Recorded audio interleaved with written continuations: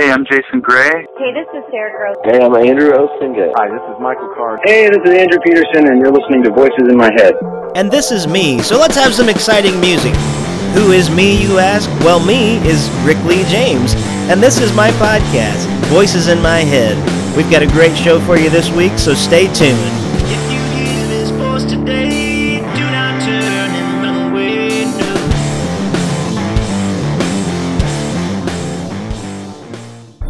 Last year, a ragtag band of Christian Geek podcasters joined together, taking on a shared theme to be discussed on their respective shows. This year, like any good sequel, and any bad sequel really, they're going bigger. They aren't just sharing a theme, they're sharing themselves. In the grand tradition of the Avengers movies, or Aliens vs. Predator, or Mario and Sonic the Hedgehog, King Kong vs. Godzilla, Archie meets the Punisher. It's not just a thematic event, it's a crossover. The Christian Geek podcasting community begins the year 2014 by trading hosts. Listen to your favorite podcasting hosts as they mix it up on other podcasts, and meet new podcasters on your favorite podcasts. Featuring these podcasts: Geekly Yoked, The Sci-Fi Show, Untold Podcast, The Sci-Fi Christian, Real World Theology, The Storymen, Geek This Podcast, Voices in My Head, Are You Just Watching, and Strangers and Aliens. The Christian Geek Podcast crossover. It's the Secret Wars 2 of podcasting. Only, good. Welcome back to Voices in My Head. This is your host, Rick Lee James, and I am here in my studio, in my basement, at my house, which is the Voices in My Head recording studio. You can see evidence of this if you look on my guest's Instagram account today, JR Forasteros, and I think I said that right. You did. And, okay. He actually took a picture of a Spider-Man coffee mug that I loaned to him this morning. He has to give it back, unfortunately, before he leaves. But we're doing a crossover podcast today. This is going to be exciting. JR is not only a teaching pastor here at Beaver Creek Church of the Nazarene, not too far away from where I live, but he also is one of the 3 Storymen on the Storymen podcast. So this is I guess we're calling it the podcast initiative or the geek crossover. I'm still not something sure. like that. We have a fancy name for it. It should be in the promo, I think. Yeah. So we're gonna have a fun conversation today, and I'm gonna save question of the week for just a few minutes. You can see that online if you've looked and you want to send in answers. That's fine. Maybe we'll read them on the show before this actually airs. Maybe we won't. It's a mystery. But the question for the week, just so you as a listener can think about it. The question is the Bible family friendly?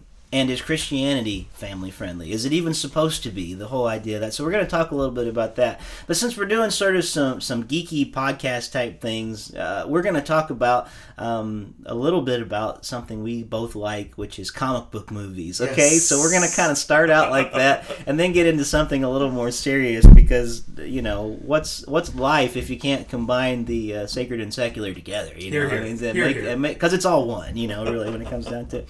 So you are a lot more excited than I am about an announcement that just happened for for a movie. Now you just have to understand I'm just not a big fan of the character basically, but we can find out why you're excited and maybe you'll convert me because I've been converted many times over to people's excitement. But there's a new Marvel movie coming out, I think in like 2016 or I think it's 2015. Is it 2015? Yeah, it'll be after Avengers 2. After Avengers 2. Okay. Called Ant-Man. Ant-Man! And I, he's, from what I understand from the comics, from what I've read, he's a wife abuser. I love that about him. No, I'm just, that's why he's your favorite here. No, there's one issue, like, very famously where he smacks his wife, so he's sort of like Marvel always does this real person hero. Yeah, they tried to make thing. him dark. You know, like Yeah, they did with make Tony him a Stark dark with the character. alcoholism and, you know, the Demon in the Bottle storyline and all that. Yeah. So he can be a very interesting character with a lot of flaws. But the thing I think is interesting, and you're kind of excited about this, and maybe you'll convert me to it, but they've cast Paul Rudd, who's kind of known as a comedic actor, to be this sort of dark character. Mm-hmm. So I just and maybe it'll be Michael Keaton Batman. I mean, who knows? I mean, But tell me your thoughts. Why are you excited? I'm excited. About that? One, I love Paul Rudd. Okay. I've seen most of the movies he's ever been in, and I just love him. I love his kind of everymanness and, you know, that quality that he brings. Mm-hmm. And I think he's going to fit really well into the kind of Marvel Cinematic Universe. Now, one thing I think is interesting is that I don't anticipate that they're going to do the dark kind of like spousal abuse storyline stuff with Ant-Man, at least right out of the box, just like they haven't with Tony Stark. I mean, they very much danced around even his drinking at all. I mean, it's barely present in any of the Iron Man films. That would make such a good film, though, if they would do that. And, you know, if the comics, or if the films follow the comics, then at some point they're going to run out of fun... you know, storylines to do, and they're going to have to go dark, and Iron Man gets dark that way. Yeah. You know, Captain America, they've done all that, so who knows? But I think at first they're going to try to keep Ant-Man a lot more light, and Rudd can do that really well. Yeah. You know, the other thing I'm really excited about for the film is that Edgar Wright is directing it, and he's the one who did Shaun of the Dead, you know, the Cornetto trilogy, End of the World. And, and I love those movies. I love his directing. He did Scott Pilgrim vs. the World, which is just phenomenal. Yeah. So he's a fun director. He knows how to make a fun, action-packed, but still very like funny film. Sure. And that's what I want to see from Paul Rudd in a superhero movie. All right. The other thing, this is something they've been doing in the comics recently, but they've really started to kind of pit all the various Marvel scientist people kind of against each other.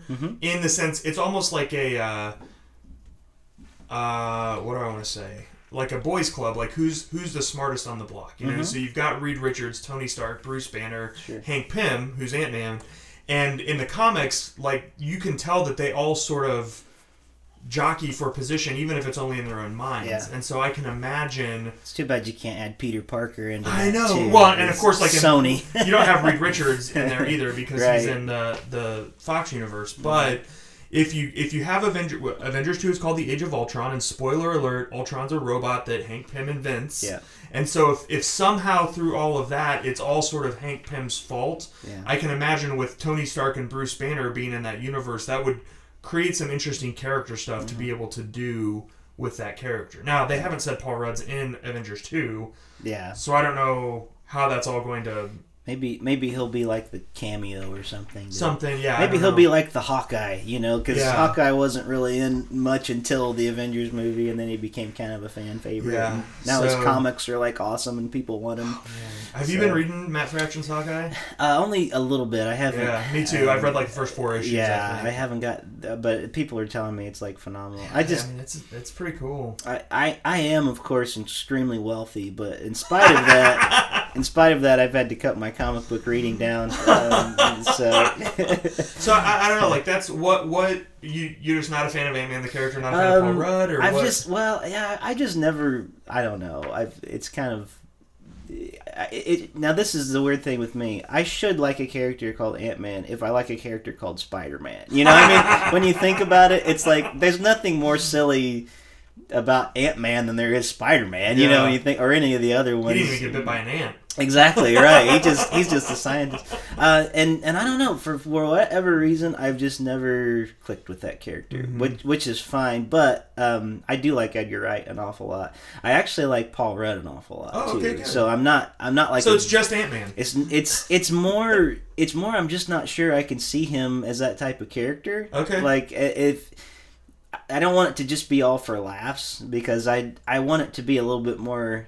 One thing that I think is lacking in a lot of the films right now, which I don't think was lacking at all in like Christopher Nolan's Batman films, is there's a real depth to it, and there's actually a deeper story. Like that third film is so much inspired by Charles Dickens, you know, Tale of Two Cities, and all, I mean, there's just such this, and a lot of people don't like that film because that's not Batman, you know, whatever. But it's like there's just this bigger tale they want to tell, and I feel like sometimes we're just dumbing it down for the sake of dumb action, you know. And I think that's Marvel's strategy. Yeah, you know? I mean, they've intentionally kept every single one of their films very light. Yeah. Yeah, and that's fine. I mean, that's one thing, but I tend to, and I love the Avengers. I thought that was one of the most fun things.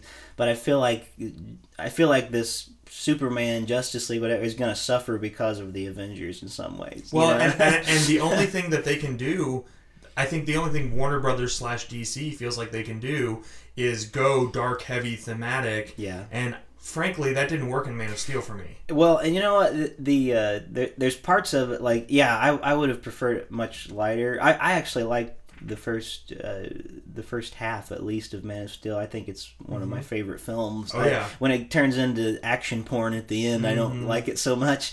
But it is. I actually really did like the film for the stuff I did like about it. There was enough that I didn't like too. But by the way, you guys should listen to the Mark Waid podcast of Storymen, where they had Mark Waid on, who's my body double. Actually, yeah, it's a little bit creepy. We look a lot alike, and he and I have actually talked to each other about the fact how much we look alike. That's awesome. And have both been a little like, were we separated? You know, brothers from other mothers. That's right.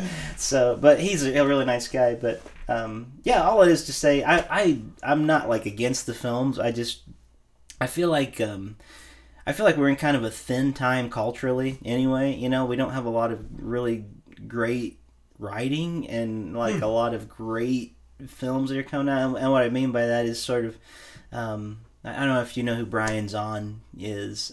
He's a really great like author, pastor out of St. Joseph's, Missouri. Yes, I think I follow him on Twitter. Yeah, he does a lot of blogging and stuff, yeah. and he talks about thin times versus thick times. And he talks about, like, you know, if you think about it, not so long ago, you had authors like Tolkien, like Lewis, people that were writing these really huge, imaginative, thick, like, storylines that were just amazing.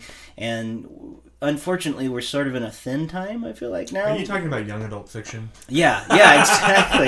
Yeah, like that tends to be what adults are reading, and they're not stretching themselves, and it's sort of like, and unfortunately, even in the church, we're so like dumbed down. We look at a book like Les Miserables or something, or the musical, and I've, you know, it's like, well, that's not worth our time, you know. It's kind of it's because it takes a while, you know. You have to get into it, and it's hard, and it's more, but it's those kind of things that are more rich. So I don't know how we do it quite as a culture. I mean, I think we inevitably go there when everything is entertainment, you know, like we want to be entertained, but I just wish there was a way to do both, because one of the things I love about comics, because I just showed you my comic room, and which is amazing, and there's a lot of garbage in there too. Sure. I mean, there's a lot of writing that is just pretty poor, but there's some that is really good, you know, and it's sort of like the whole idea of, it's sort of a modern mythology. Yeah, absolutely. And there's one, there's several books, especially we talk about Mark Waid. Mark Waid has done a pretty brilliant job with a lot of different characters, and looking at the dark side of bright characters, you know, and the bright side of dark characters. Yeah. I mean, it's sort of things like that because we aren't just one thing. We are more of a bigger, broader thing. So I just wish that, like, some of that would be fleshed out, because I feel like it's inevitably going to kill the franchise by trying to be fun all the time, you know, like, or it's going to kill it for me. I don't know. One or the other. Yeah, so. But, you know, that's what you see happening in comics is, you know, they find a formula that works. They run it into the ground, and then someone like an Alan Moore or Frank Miller or someone comes along and reinvents it, and then everyone goes, "Oh my goodness, I can't believe!" You know, well, that's sort of why I wish they would have held off on Watchmen for like another decade. Yeah, because, you know, no one got that movie if they only watched superhero movies. Yeah, because the market wasn't really saturated with superhero movies yet. Yeah. 10 more years from now. Yeah. Oh man, and I think then that film could have come out and it just rocked people's worlds. The way the comic did, in the 80s, but... And I don't think people understand, you know, there was a time when Batman was super light, you know, until Frank Miller came along, and now it's, like, so dark, you know. All the time it's dark. And isn't that great? Like, that's the funniest thing to me, like, everybody that imitates Batman, like, that's the go-to voice. That's the voice. And it's kind of like, well, you know what? Christian Bale, if he did nothing else, he makes you think that when you hear Batman now. Yeah, so this is awesome. Well, while we're talking about, people who slap their wives around and things like that, it's probably actually a good segue because there's you can actually look this story up, and they cover it again in a storyline called The Ultimates by who is that? Mark Miller. Miller. I always don't. I've know heard it's Miller. I think it is Miller. But they kind of cover that when they kind of retell his story, and so I'm actually not anti Ant-Man. I'm hesitant, I guess. Sure. I want to see things treated right, and I've had films that have actually made me fans of the character when I wasn't before. So it could be an Edgar Wright. Did Iron Man do that for you, or were you already a pretty big Iron Man fan? I have always liked Iron Man, but I think it made me a bigger. That was how I was. Right? He was very much like on the peripherals of my radar. They changed him in the comics to be like Robert Downey Jr. I mean, they really did. After smart that. move. Yeah, it was. But he is such a good actor. I mean, people talk about Johnny Depp like he's, he created the world or something. But I think like what he did with that character is like iconic. Yeah. Well, have you heard Marvel's plans in their cinematic universe? Once these guys retire, so they said they're basically going to James Bond it, where they just cast a new character or a new actor, and they're not going to reboot. They're just. So I'm very nervous for who would follow RDJ. In that role. And they already did. I mean, Sony kind of did the reboot with Spider-Man, and I think it turned out pretty well. Honestly, it's all right. It was not. I don't know why we needed another origin story that soon, but it was. I'm hopeful for the second one on that. Because Spider-Man's always been my favorite. I stopped reading Spider-Man after they killed him recently. No, so you're not reading Superior? No. Oh, dude. Have you read any of it? I have. And you just don't like it, just huh? Don't like I it. love Superior Spider-Man. And that's what everybody tells me, and I'm just like, but I miss Peter. Well, they're going to... I mean, come on. To me, that's a storyline that should last like 3 issues and not like a year. Or 2 years, going on 2 years now. Yeah. But, I mean, I don't know. I've not been the hugest Dan Slott fan all along. Really? I really liked... Straczynski? I really liked his line. And I'm a little bitter about, maybe because I've been through a divorce myself, and I was kind of bitter about how they ended the marriage, and from then on it was like, what? You mean Demon Magicked it away? Yeah, exactly. Yeah. It was push the magic button, everybody forgets, except for maybe this person who might remember. And maybe that person, and them over there, and maybe, Right, and so that's kind of my bitterness towards Spider-Man is sort of from that level, because I thought with him, I thought, you know what, wouldn't that be like an amazing storyline to tell? So you want to end the marriage, that's fine. Tell what people actually go through. He's a character that actually... You can torture him all you want, torture and it works. Peter Parker is like made to be tortured. Yeah. He's Jesus, He's just ruin him. Yeah. Anyway, all that is to say, we probably have lost a ton of people now that listen to my show usually when I'm not always talking about comics, but I'm enjoying the conversation. The Storymen fans will feel right at home. That's right. Well, let's talk a little bit about this idea, though, because we've talked about Hank Pym, and that's a very famous storyline of him kind of, I don't want to say he's a wife abuser, but he, in a fit of rage, he kind of hit his wife, and everybody just gasps. And that was kind of groundbreaking for Marvel, that they even would have a storyline like that, or that they would take, like we already talked about Tony Stark, where he's an alcoholic, or characters going through divorces, or things like that, where people are, it's kind of what resonates when you actually hit the real life in these things. We're actually seeing an image of ourselves. And it makes me wonder sometimes, like, we talk about fiction, which is very good oftentimes, but I almost never hear that ringing out like this is a masterpiece when it comes to like Christian fiction or things like that. Like, people aren't writing a Les Miserables anymore, or they're not, like, because... Or Lord of the Rings. Lord of the Rings. I mean, that's, a Christian author. Or, Dostoevsky's, those type things, who, they're not, like, overtly a Christian work, but they are a Christian. Like, it's just the way Christ is in him and through him, and he's transforming, and you're seeing so much. So, I think a lot of our problem today, honestly, is we have sort of sanitized Christian art, literature, movies, everything, for the sake of calling it family friendly. Yeah. And so I think a good question for us to discuss today is Christianity family friendly, and is the Bible family friendly? Is that even something that the Bible would even think about, like when it comes down to it. So I just have a few questions I put on my iPad here, which maybe will kind of be a guide for us, and we can just kind of discuss them and flesh them out that way. So I'm kind of wondering, like, how did we arrive at the place where Family Friendly describes Christian art? Okay, and should it? And so here's my question to you. Okay, on a 5-star scale, where 1 is like not at all and 5 is totally, like completely.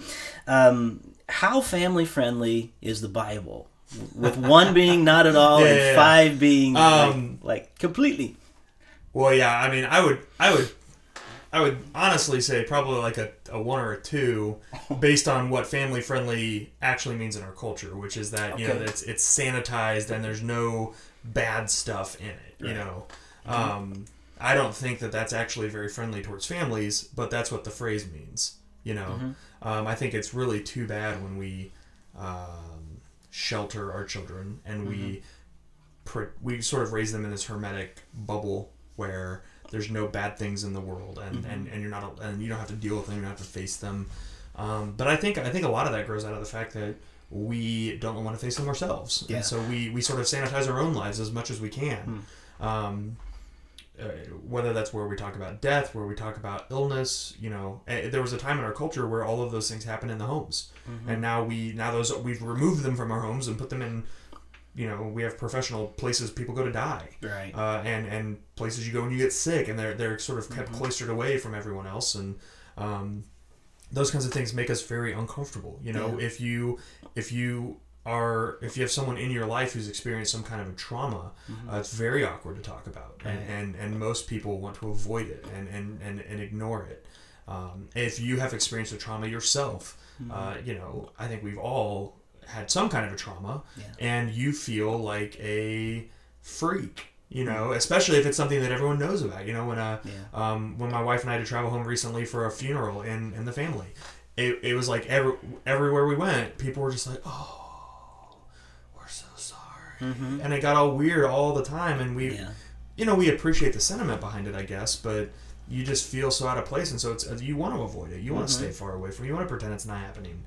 Because it just makes everything, it disrupts. Or you have the other side of it where, they're just in a better place, Yeah. And it's like, but I'm really not ready for that yet, I need to hurt. I need it to be okay to hurt. Right. I need to be okay for my life to be ugly right now because it feels ugly. Right, exactly. So when you talk about the Bible then, the Bible's full of messy stuff. The Bible's full of gross stories of things that don't make even if it's not what we would call R-rated.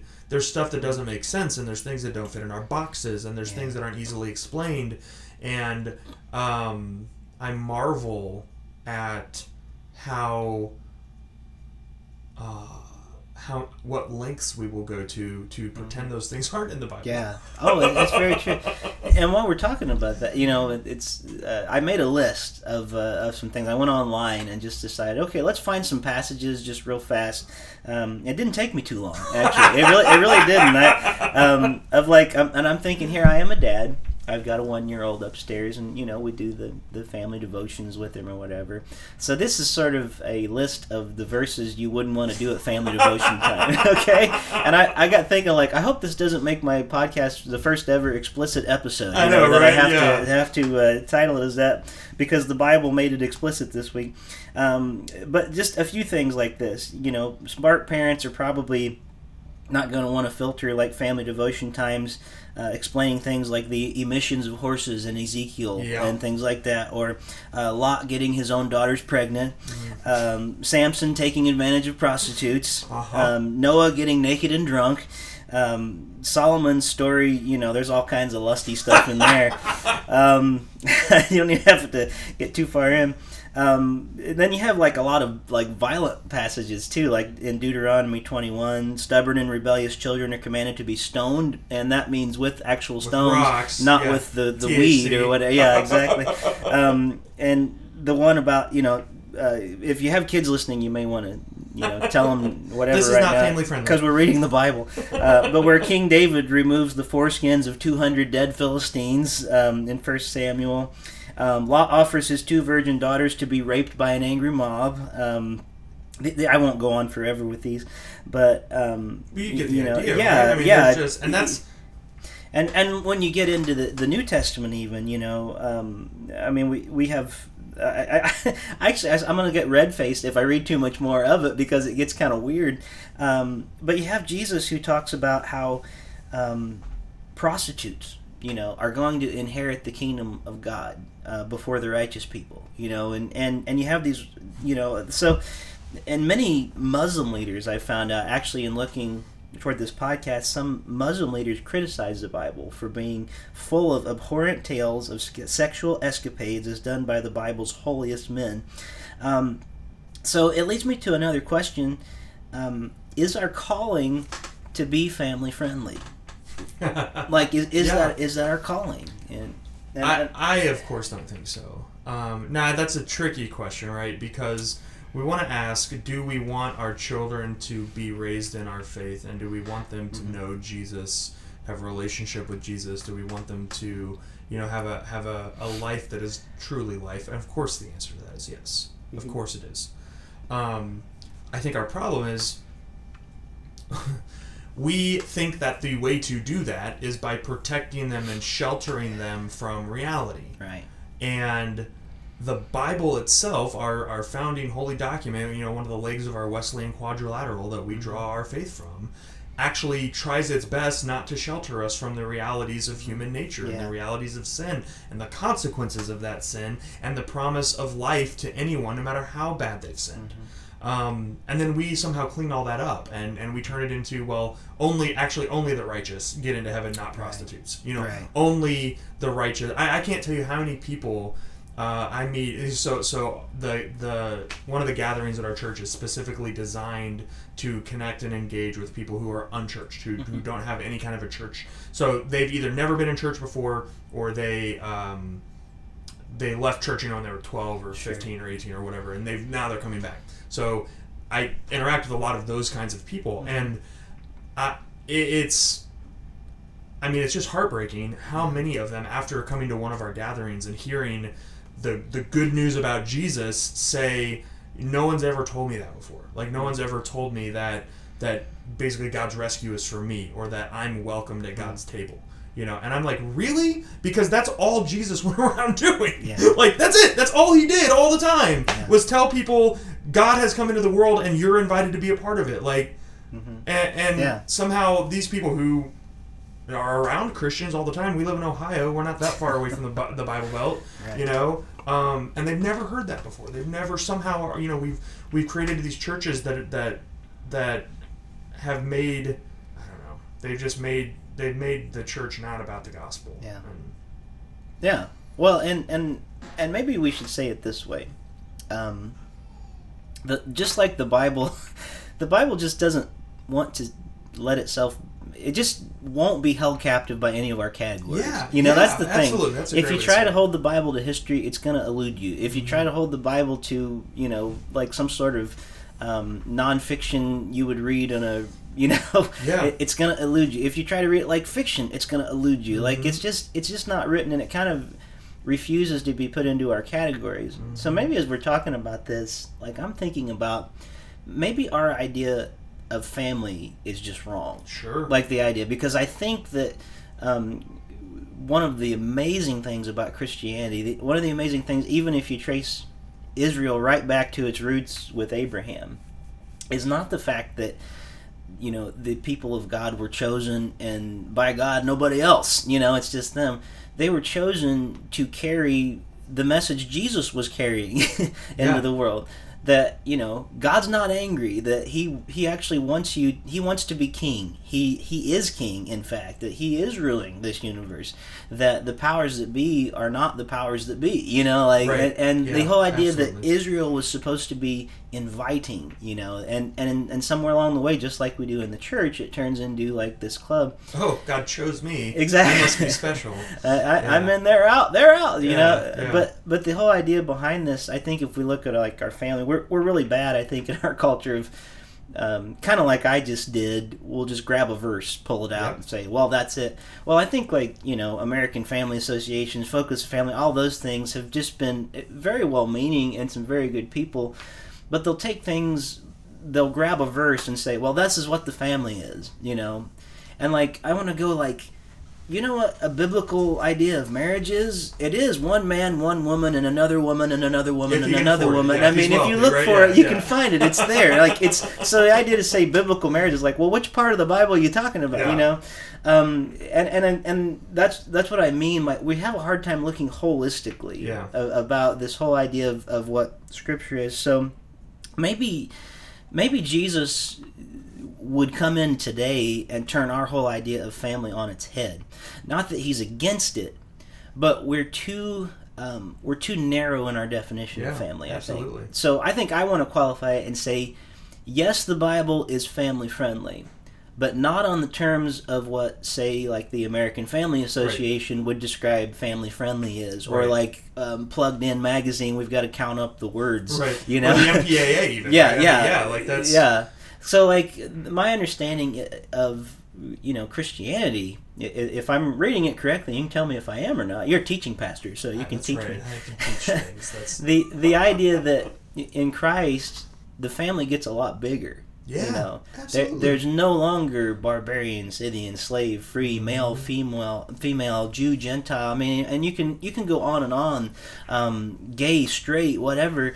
The categories are broken away, they get blown up. Because everybody is being called to a new identity. Everybody's being called to a new family, and it's actually a safeguard for people that don't have a family. You know, when you really think about it. So I want to say, yes, it's family friendly, but it's not just your family. It's not just your husband, wife, and kids and dogs like I have and I love so much. It's the idea that there's a whole world out there of people that don't have this family, and we're being called to a table that says you are family. You know, you are welcome to come and be transformed. Come be made new. Come understand that you're not alone anymore. Come understand that God loves you. That the path you're on without this family, it literally is hell on earth. You know, this idea of isolation and aloneness. And so I think when we think of family friendly, we just have to start thinking in those terms. Absolutely. And how do we tell this bigger story? And I'd love to know how we break this trend of sanitizing every work of art or literature that Christians do out of that mode. You know, because there's some it's not to say that there are not excellent like films and books being written, but they're defying that category, and so they're never going to make it into like a Christian bookstore or on a you know, maybe Christianity Today. They're a little more open anymore, a lot more than they used to be. But we may not see it in the Herald of Holiness, you know, which I think is Holiness Today. I think it's you know, part of that's why I blog about film and books and things that I've read and viewed that I think are talking about very spiritual messages, but they're not doing it in a Christian context, because I want my people to understand that, you know, everything is spiritual and all these conversations are going to be happening. And of course, right, is what I don't think either of us is advocating going to your second grade classroom, say, we're going to talk about Noah's Ark today, everyone, and we're actually going to talk about all the people that drowned in that. Like, you know, and send all these 10-year-olds home with, like that's, or 8-year-olds, whatever old a second grader is. That's not what we're saying, right? I mean, there's obviously, just like with anything else, there has to be, you have to allow for growth and you have to allow for discernment. And, you know, part of parenting is understanding when your kids are old enough to begin dealing with some more complex issues. Yeah. And this is certainly a complex issue. You know, the problem of evil, that's a complex issue. Yeah. And so, and you know, every other thing you can imagine. And I think part of it is understanding when we're raising kids, when we're trying to teach them the scriptures, is that whole process. And And there just needs to be some intentionality of saying, okay, like when I'm involving my children in the story of the scriptures, that's part of the story of the scriptures, and I need to be watching for when it's time to start introducing some of that and helping them ask those questions. Because frankly, I want the kids that are in my church asking those hard questions in my church, not just at school around the lunch table, not just with their friends hanging out, not just on the internet when they're reading blogs and stuff like that. I actually want to be a part of that conversation with them. Yeah, you know, I don't want someone else besides their spiritual family helping them understand how these issues should be discussed. Yeah. And it's funny because we tend to, I can only speak from the Nazarene Church because that's what I've known my whole life. And I've got a lot of friends, and I've done a lot of study outside the church. I even play a lot of concerts outside the denomination. But I feel like the Church of the Nazarene equipped me to think in many ways. Like, I do. I went to a Nazarene school. I mean, they had a phenomenal, like, theology stuff. The stuff they teach me now to think, when I think, people get mad at me in the church. Yep. So it's kind of weird, like, this whole, like we have to not be afraid to let the questions be asked, because there's going to be questions, and it's okay to not have the answers at times, because sometimes that mystery and that struggle is where we're going to actually find that God is after us, you know. And that's where you have to actually rely on God. Yeah. I mean, when I know all the answers, and when my foundation is firm, and when I don't have to have any questions, I don't actually need God. Like, I'm fine. Yeah. It's in those places where I say, you know what, I don't know how to reconcile the genocides in Joshua with the Jesus who says to the Syrophoenician woman, this is, great is your faith. Yeah. Like, I don't know how to reconcile those two things, but I trust that God is faithful, and I trust that God is who God says He is. And so I'm going to lean on that trust, because I can't lean on my own knowledge. Right. When we provide people like a sanitized, cleaned up, neat and tidy faith with no cracks in it, with no holes in it, I think we're actually robbing them of a faith experience. Yeah. And when we can model for them, that's a really good question. I don't know. Well, and I remember, and I really am not saying this to disparage, I won't even say the name, but a few years ago when I was youth pastoring, we took teens on a trip to the inner city type thing, and the group we were working with, they wanted kids to be able to tell their testimony. Okay. And they told them, you had to tell it this way. Like, you were in this dark place. Tell us how dark it was, and then now you're in the light, and everything's peachy clean. Yeah. It's good. And I think all of us would, that are more thoughtful about it, and those of us who have been in faith and have been through crisis would understand that following Jesus gives you a whole new set of problems, like things you wouldn't have dealt with otherwise. Yeah. And it may actually cause your family problems that your family wouldn't have had before. Yep. Like, when you think about what Jesus does, what if a person comes to Christ and they're the only one in their family that has? Imagine if you're the teen that comes home to a completely pagan, hostile environment that doesn't want anything to do with that. Maybe you're in the ghetto down the street from here, and nobody has any understanding of God in your life. And suddenly you're going to be confronted with, how do I live this out? Or maybe you're the wife of a husband that wants nothing to do with God, nothing to do with church, and you have suddenly been transformed, and now you're in this situation where, my whole life, my whole allegiances have changed. What do you do if you're what happens when a person who's a sniper for a living finds God, and suddenly it's like, I can't do that anymore. Yeah. So the idea, let me just give one quick example, like a story of how God comes in and disrupts things. One of my good friends, Jim Chapman, is an evangelist in the Church of the Nazarene. He goes by Big Chap. I don't know if you've ever had the chance to hear him. He's kind of bills himself as a youth evangelist, but he's good for everybody. Like, he's a really, really neat guy.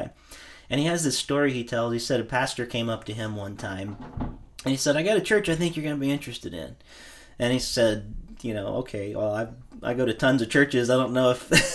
Because there's kind of this thing, everybody has their own thing. Right. And he said, well, I think you're going to be interested in ours because we can't have a children's ministry. He said, what? He said, no, we can't have a children's ministry. So why can't you have a children's ministry? Well, children can't come on our property. Why not? Well, we have a ministry to people who are registered sex offenders. That's awesome. Because they can't go anywhere else. Yeah. And Jim said, just like it did me when he told me this story, I was like, oh. Yeah. Like, that's phenomenal. What is Jesus calling us to do? Like that's actually a very hard thing. Like they were even being threatened in the building they're in to be shut down. Like, the person who owned it didn't want all these sex offenders there. But they were actually, so we're never going to be a mega church, obviously. But we got 20 guys coming together that literally don't have a friend in the world because of who they are and the choices they've made. And they need Christ. They need to know that Christ is redeeming and Christ is calling them out to something more, and that they do have family.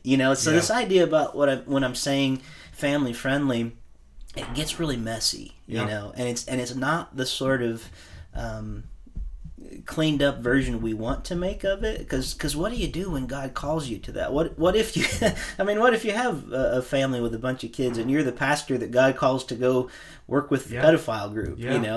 Do you have them to your home, and say, come on in for dinner tonight, meet my kids? It's sort of like, what would Christ have me do in that? It messes up this whole thing that God wants everybody, and that we don't get to do the picking, Right.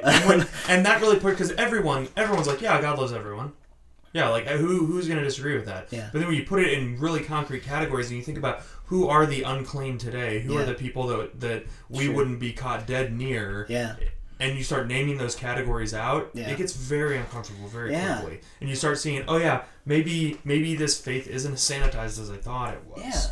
And I think that's interesting, because we have, one thing that makes the Bible so interesting to me is you have all these characters who we revere as holy who are just awful people, and even after God gets a hold of them, people like David, who, I write about it some in my book.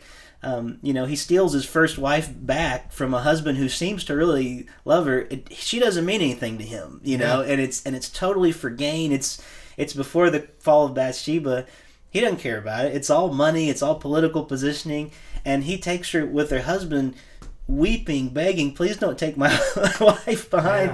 And it's sort of like this idea of like, wow. And then shortly after his fall with Bathsheba, and you look like everybody goes, well, David was a man after God's own heart. And like, yeah, but David was also a man after some tail, when you think about it. Absolutely. And it's those kind of people that God will change, will renew. And we have such flawed people in the Bible. You rarely find a person that isn't flawed. And it's interesting to me that God runs to those flaws, and Christ absorbs them on the cross, absorbs the sin of mankind into himself, and takes it and says, look what we can do. We can destroy this, you know, and you can be made new. So let me change my answer, because I think I was coming into this podcast, I was going to say, no, the Bible's not family friendly. But I think I want to change my answer and say it certainly is family friendly. But we need to change our categories of family. Absolutely. I'd be on board with that answer. Yeah. So, this is good. Let me look at my notes, because I just want to see if there's any brilliance that I wrote down earlier that I didn't bring out. That escaped. Because I'm so incredibly smart by going online and stealing people's stuff. It's hard to keep all of the information in your head at once. That's right. I don't know. I think I may have pretty much gotten that, and I don't know. I want to challenge our listeners to stretch themselves. Stretch yourself in your reading life. If you're a Christian, I'm not telling you not to go into a Christian bookstore. Matter of fact, I love Christian bookstores in many ways. There's one in town that has been so good to me, and they've helped me fund my book. They have me in for concerts. I mean, it's a great place for dialogue. It literally has become, for this community, because of their coffee shop, a place for believers and non-believers alike to kind of come together in this place, because it's about 50% coffee shop, 50% store. Oh, cool. And it's a really nice place. We're doing my book release there next week. So I'm not saying I have this like huge thing against Christian bookstores, because let me say it this way: go into the store next week and buy my book. That's what I. But what I would say is I want our listeners to stretch themselves and go beyond just what we would call like maybe the Christian fiction section, or. So what's a movie and a book or two that you would say, hey, if you're thinking about stretching yourself a little bit, why don't you try this? Put you on the spot. Yeah, you know what? This may be weird, because it's got a lot of vile stuff in it. Honestly, I mean, it's not the most terrible thing ever, but for me, it was very formative. I left the movie with the scripture in my I sat in the movie theater with this particular film, which I'll name in a moment, with one scripture passage going through my mind. There's no greater love than that a man will lay down his life for his friends, and it was Gran Torino. Oh yeah, Clint Eastwood. And you want to talk about a flawed character, you know, I go into that, and that's not something I would probably show my son for quite a while. A few years. You know, obviously. Until he's like 4, probably, well, right now he doesn't even... right now he doesn't even know what's going on. He sits around wearing a bag of poop, you know, I mean, at this point, basically. But there is something about that, like when I went to see that in the theater, I think the point of the film was there's this, you know, he's this grizzled old, like, war veteran. He's extremely racist. Like his neighborhood has changed. He doesn't understand the way it's changing. He doesn't like the people around him, and this Hmong family next door kind of adopts him almost in the way that we're talking about here. Like, you don't have a family, so you're going to be a part of ours. Part of our family. Yeah. And he goes from being this person who's very violent. He's got the foulest mouth, like, you know, throughout the whole film, and yet at the very end. Spoiler. Spoiler. If you haven't seen the movie, you might want to stop right now. And I won't tell you exactly how it goes down or anything, so you'll be surprised still. But at the very end, there's something that happens, and he has the chance to be taking vengeance, or he has a chance to model out knowing what that kind of action will actually lead to. Yeah. And he goes the opposite way, but he's still in his laying down himself, not being vengeful. Sacrifices himself. Yeah, it's a really fascinating film. And even has this cross fairly obvious image. It's very obvious at the end. Almost too obvious. I'm like, come on, did you really have to? But wait, is he supposed to be Jesus? Yeah, exactly. And he's certainly not. And maybe that's a lesson from the story, because we look at these Bible characters who are certainly extremely flawed, and yet God's going to use them anyway. Yeah. And so I don't know why it touched me so much at the time, but I was like the last person in the theater. Everybody else had left, and I was kind of crying because I just was like, this. So that's what it looks like, you know, when we talk about. You know, I don't know if I would say love your enemies, pray for those, because he certainly wasn't too loving to his enemies in that film, but he certainly was modeling out what it means to lay down. There's layers, right? I mean, at first he definitely considered these new people in his community as enemies. Yeah. And he sort of learns what it means to love them. Yeah, so there's another category of enemies that he definitely does not love. Yeah. But, now, and to me, that's an example of, it is a stretch, because a lot of people wouldn't get past the language in it, and they wouldn't get past the other, but to me, there's so much benefit to that film. Excuse me, I'm sorry. I apologize if you heard this like huge burp in the microphone. But to me, if you can push beyond it to looking at even films almost like a piece of art, where we look at the whole and not just one little section in it. Why does this character need to be this gruff, and why does he need to be this way? Yeah, what's the point? That's, for me, you know, people ask me all the time, like, how can you review R-rated movies and stuff like that?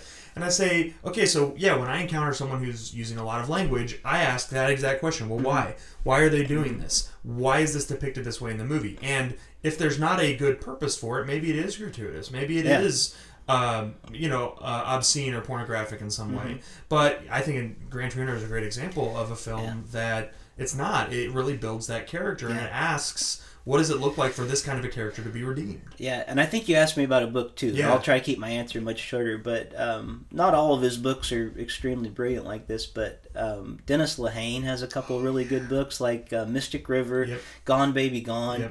Gone Baby Gone especially, I mean, they did make a pretty great film out of that one. Another one that the film and the book will stretch you.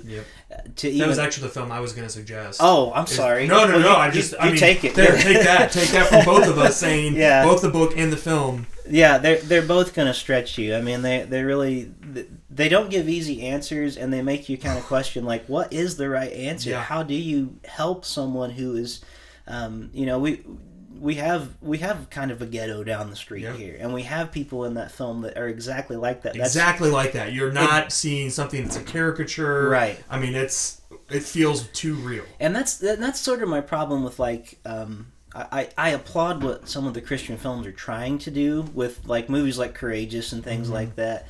But to me, it's almost like, instead of being the rock that makes the ripple that comes into the water, they're trying to ride the ripples, and it's sort of like the superhero movies we talked about. One thing is successful, so all of them are going to jump on board now and just ride the ripples instead of making their own splash, you know? Well, and there's a thing too, and I sympathize with the Christian film industry, because if you're going to be a Christian film, your point is not allowed to be artistic and subtle.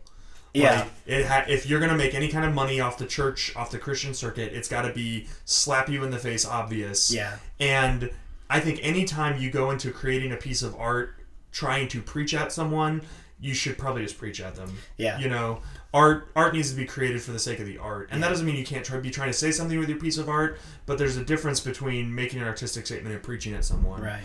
And I say that as someone who preaches at people all the time. Oh, yeah. So. Yeah. And we might start asking these questions, too, like, what's going to last? Yeah. Like 20 years from now, nobody's going to remember Courageous. They will remember Gran Torino. Yeah. Like, they'll come back to it as, like, this is so much more than just a film, what it's trying to say. I would venture to say 5 years after Courageous, nobody's going to be talking about it, remembering it. I forgot it was a thing till you mentioned it. Yeah, like that was just one because somebody the other day mentioned it. Like, I thought it was dreadful. Like, I really didn't care for it very much at all. But partially for those reasons that we're talking about. But all it is to say, try to stretch yourself, even sometimes with music and film. Now, that's, again, we're not saying that just to say go out and be gratuitous. I think there has to be a point behind thoughtful, something. Be critical. And by the same time, don't be couch potatoes. Like, like we almost, like, I feel like there's this, like, outcry from Christians, oh my goodness, there's nothing good on TV anymore, and I'm like, well, don't watch TV, you know? I mean, don't be mad at secular people for being secular and making things that sell, you know? I mean, that's basically all that TV is people are making money. It's an industry. And they're going to put up there what's going to sell. And I just feel like, you know, maybe there's something else out there than TV that we could, like, maybe we should spend some time outside. You know? Not right now because it's subarctic outside. No, I mean even now, just go out and sit in the snow, you know. No, but I think that we've lost our ability to create because we let other people create for us. We consume and consume and consume. And I'm just as guilty as anybody, so I'm not. I'm saying it to myself. I'm preaching to myself with no subtlety whatsoever as we talk about this. What are you trying to say, Rick? Well, anything else? What are your? I mean, you said. Yeah, I'd say Gone Baby. Okay, so I throw out another one. Gravity was my #1 film of the year. That's a film that's packed with spiritual themes, and they're not very subtle. Like, they're pretty close to the surface. So that's a really good one about death and rebirth and how you deal with grief, and there's a lot of spiritual imagery in there, particularly towards the end. So that's a really good one, and it's just a phenomenal movie too. Yeah, I was talking to somebody who, like, does physics for a living, hated that movie. Well, and that's the funny thing, because that wasn't really the point of the film, right. And I think it's lost on. Well, and the director came out and he was like, "Look, we had a version of the script that." Like, had all the physics right, and he's like, and you just got lost, like, you lost the story for all of the mechanics, and I wanted to tell a story. I didn't want to film a documentary about space stations blowing up. Spoiler. Right. So, you know, get over it, physics people. Like, I mean, you know, let it be a story. Well, and that's kind of my point too. Is like even that, like we want everything to fit into a certain category, and like that would.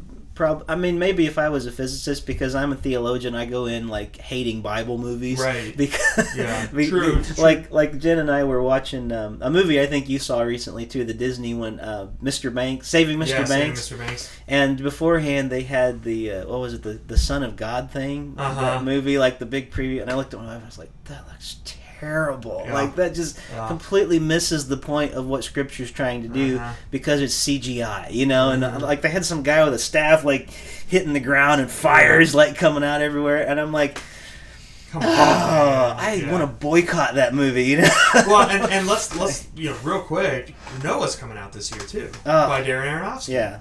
Now, there's a guy, I think he's Jewish, so he's not, I don't know that I think he's an atheist. Okay, so he is. Not a confessing practitioner of a faith, and yet he's making this biblically based film, and it'll be interesting to compare those movies and see. Yeah, because that's going to be one that doesn't even probably rely much on the Bible at all, you know. And yet it's a guy who hears from God, who's building the ark, and all the animals come 2 by 2. I mean, based on the trailer. Yeah. The framework is there in some ways. Yeah, so it'll be interesting. Ridley Scott's Exodus is coming out with Christian Bale as Moses. Oh, really? I didn't hear about that one yet, I guess. Interesting. It's going to be an interesting time for film, but I guess I would encourage you to go out. I would almost encourage people to go and read the Bible with a commentary more than I would point them to the film. Well, yeah, please. Go to the film after, but try to have some understanding of what's there and why we're doing that. So all it is to say, not trying to bash the Christian subculture completely, because I feel like it's well-meaning. And as a person who makes Christian music, I have to be careful because I want people to buy my stuff too. And we can probably agree, I'm guessing, that we've gotten a lot better over the last couple decades. Yeah. I mean, Christian quote-unquote art, evangelical art in the 80s and 90s was pretty embarrassing as a rule, and it's gotten a lot better. Well, I hope we're starting to think differently. Maybe not even in the category of just a Christian thing. It's just, is this a good thing? Yes. Like, are we making something that's good and beautiful and truthful? And the idea that Christians can make those things, but non-Christians can make those things. And the fact is, non-Christians are doing a whole lot better job with making truthful things than Christians are. Ironically, and we should be the most truthful and be able to handle and deal with these things. But it's just hard. Everything's a scandal, and everything's how dare they? And we're so easily offended, and I don't understand that. To me, people who are so offended by everything as Christians got to be the most shallow Christians I know, because why are you so insecure? Why is your faith so tiny that you're so threatened by everything that comes along the way? I don't understand. And just remember, Jesus was offended by religious people, and he didn't seem to have much problem with non-religious people. Right. So if you're offended the other way around, you got some figuring out to do. Yeah, exactly. So I don't really, I don't really stand out and pick at Walmart for not saying Merry Christmas, whatever. It's it's not their holiday anyway, it's ours. Pick at them for exploiting their employees. Right, exactly. It's funny, I was talking to somebody yesterday, because I've got my iPad here sitting with me and my iPhone in my pocket, and all that good stuff. And I was talking to somebody who's really into Apple stuff. And I said, the thing about it, it's so expensive, and I don't understand. It's made by slave children. They're not paying them anything. Why can't we get this cheaper? And I said, but at the same time, kind of pointing to the whole, shame on me, too, because I'm not always conscious of my decisions and choices of how I might be reacting. But anyway, we've been going on for almost an hour, so if I do any pre-show stuff, it's going to be a pretty long one. But hey, any closing thoughts? Tell them really quickly about Storymen, your podcast. Oh yeah, Storymen's a podcast I do with two authors, Matt Michaelatus and Clay Morgan, and we say history, pop culture, and theology, which is a nice way of saying we talk about whatever we want. And we have a lot of good guests on. Rick's going to be coming on, and we're on a break right now between seasons. So season 3 is going to be starting back up, and Rick's going to be coming on part of the crossover. And I'll come to you next time. Actually, this is a really nice studio. Or you can come to me. Come here again. So yeah, it's we have a lot of fun. We talk about a lot of geek stuff and a lot of theology and a lot of history stuff. So I think anyone who listens to Voices in My Head would probably enjoy at least half of what we do. Awesome. No, it really is a good show. I haven't got to listen to all of them, but the ones I have had a chance to listen to have just been great. I loved the Mark Waid episode. Yeah, that was a highlight for sure. He's been kind of a hero of mine for a long time anyway, and just to get to hear... at one time, he was supposed to be, from what I hear, in line to be the next president of DC. Oh my And goodness. somehow Dan Didio kind of stepped in, and at this point, they aren't... They're not on speaking terms. Yeah, it's I think he would, like he said when I saw him a few months ago at the Springfield Con. He said, well, anything can happen. I mean, management changes. He said, I don't see myself right now ever being asked to write for DC again. But he seems like such a humble person, and he didn't seem like he had this grudge against him or anything. It was just kind of And I'm thinking how could it be different? Because basically DC is Marvel right now. They're trying hard to be Marvel and dark and whatever. And some of what made DC great is some of its brighter things too. Because they have some bright characters and. The problem with DC, and this is movies and comics all together, is that Batman is the most popular character. Yeah. And Batman is dark. You have to write Batman dark for Batman to be awesome. That's just what works. But they've mistakenly said, well, if what must make Batman popular is dark, so let's make everything dark. Yeah. Not understanding, well, no, don't make Superman dark. That is the opposite of what makes Superman work. I often feel like there should be a swap. Like Spider-Man ought to go to DC and Batman ought to come to Marvel, you know? And then it will kind of be, this will balance the force if we all came out. Anyway, listeners, I encourage you to go to the Storymen podcast. You can find it on iTunes and everywhere that good podcasts are offered. Thanks, JR, for being a part of the show today. Thank you, Rick. It was awesome. They can follow you on Twitter. What's your Twitter handle? At JR Forasteros. Okay. I'm on Facebook. Facebook.com/JR Forasteros, JRForasteros.com. It's all. Do you want to spell it for him? Yeah, sure. It's JR Forasteros,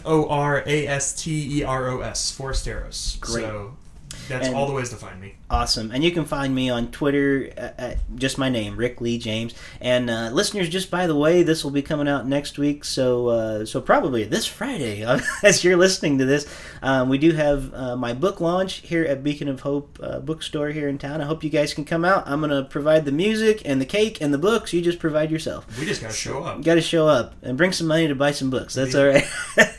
Awesome. So, hey, thanks everybody for listening to Voices in My Head and this crossover with the Storymen podcast today. It's been an awesome time. Thanks for coming over and being a part of this, JR. You've been listening to Voices in My Head, the official podcast of Rick Lee James.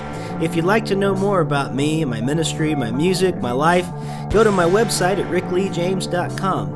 And I'd love this to be a community experience, so if you call 937-505-0162, you can leave feedback, you can give me suggestions for future shows, you can even record comments that I can play on the next podcast. So let's make this something really great together. 937-505-0162. Thank you so much for listening to Voices in My Head, the official Rick Lee James podcast. God bless.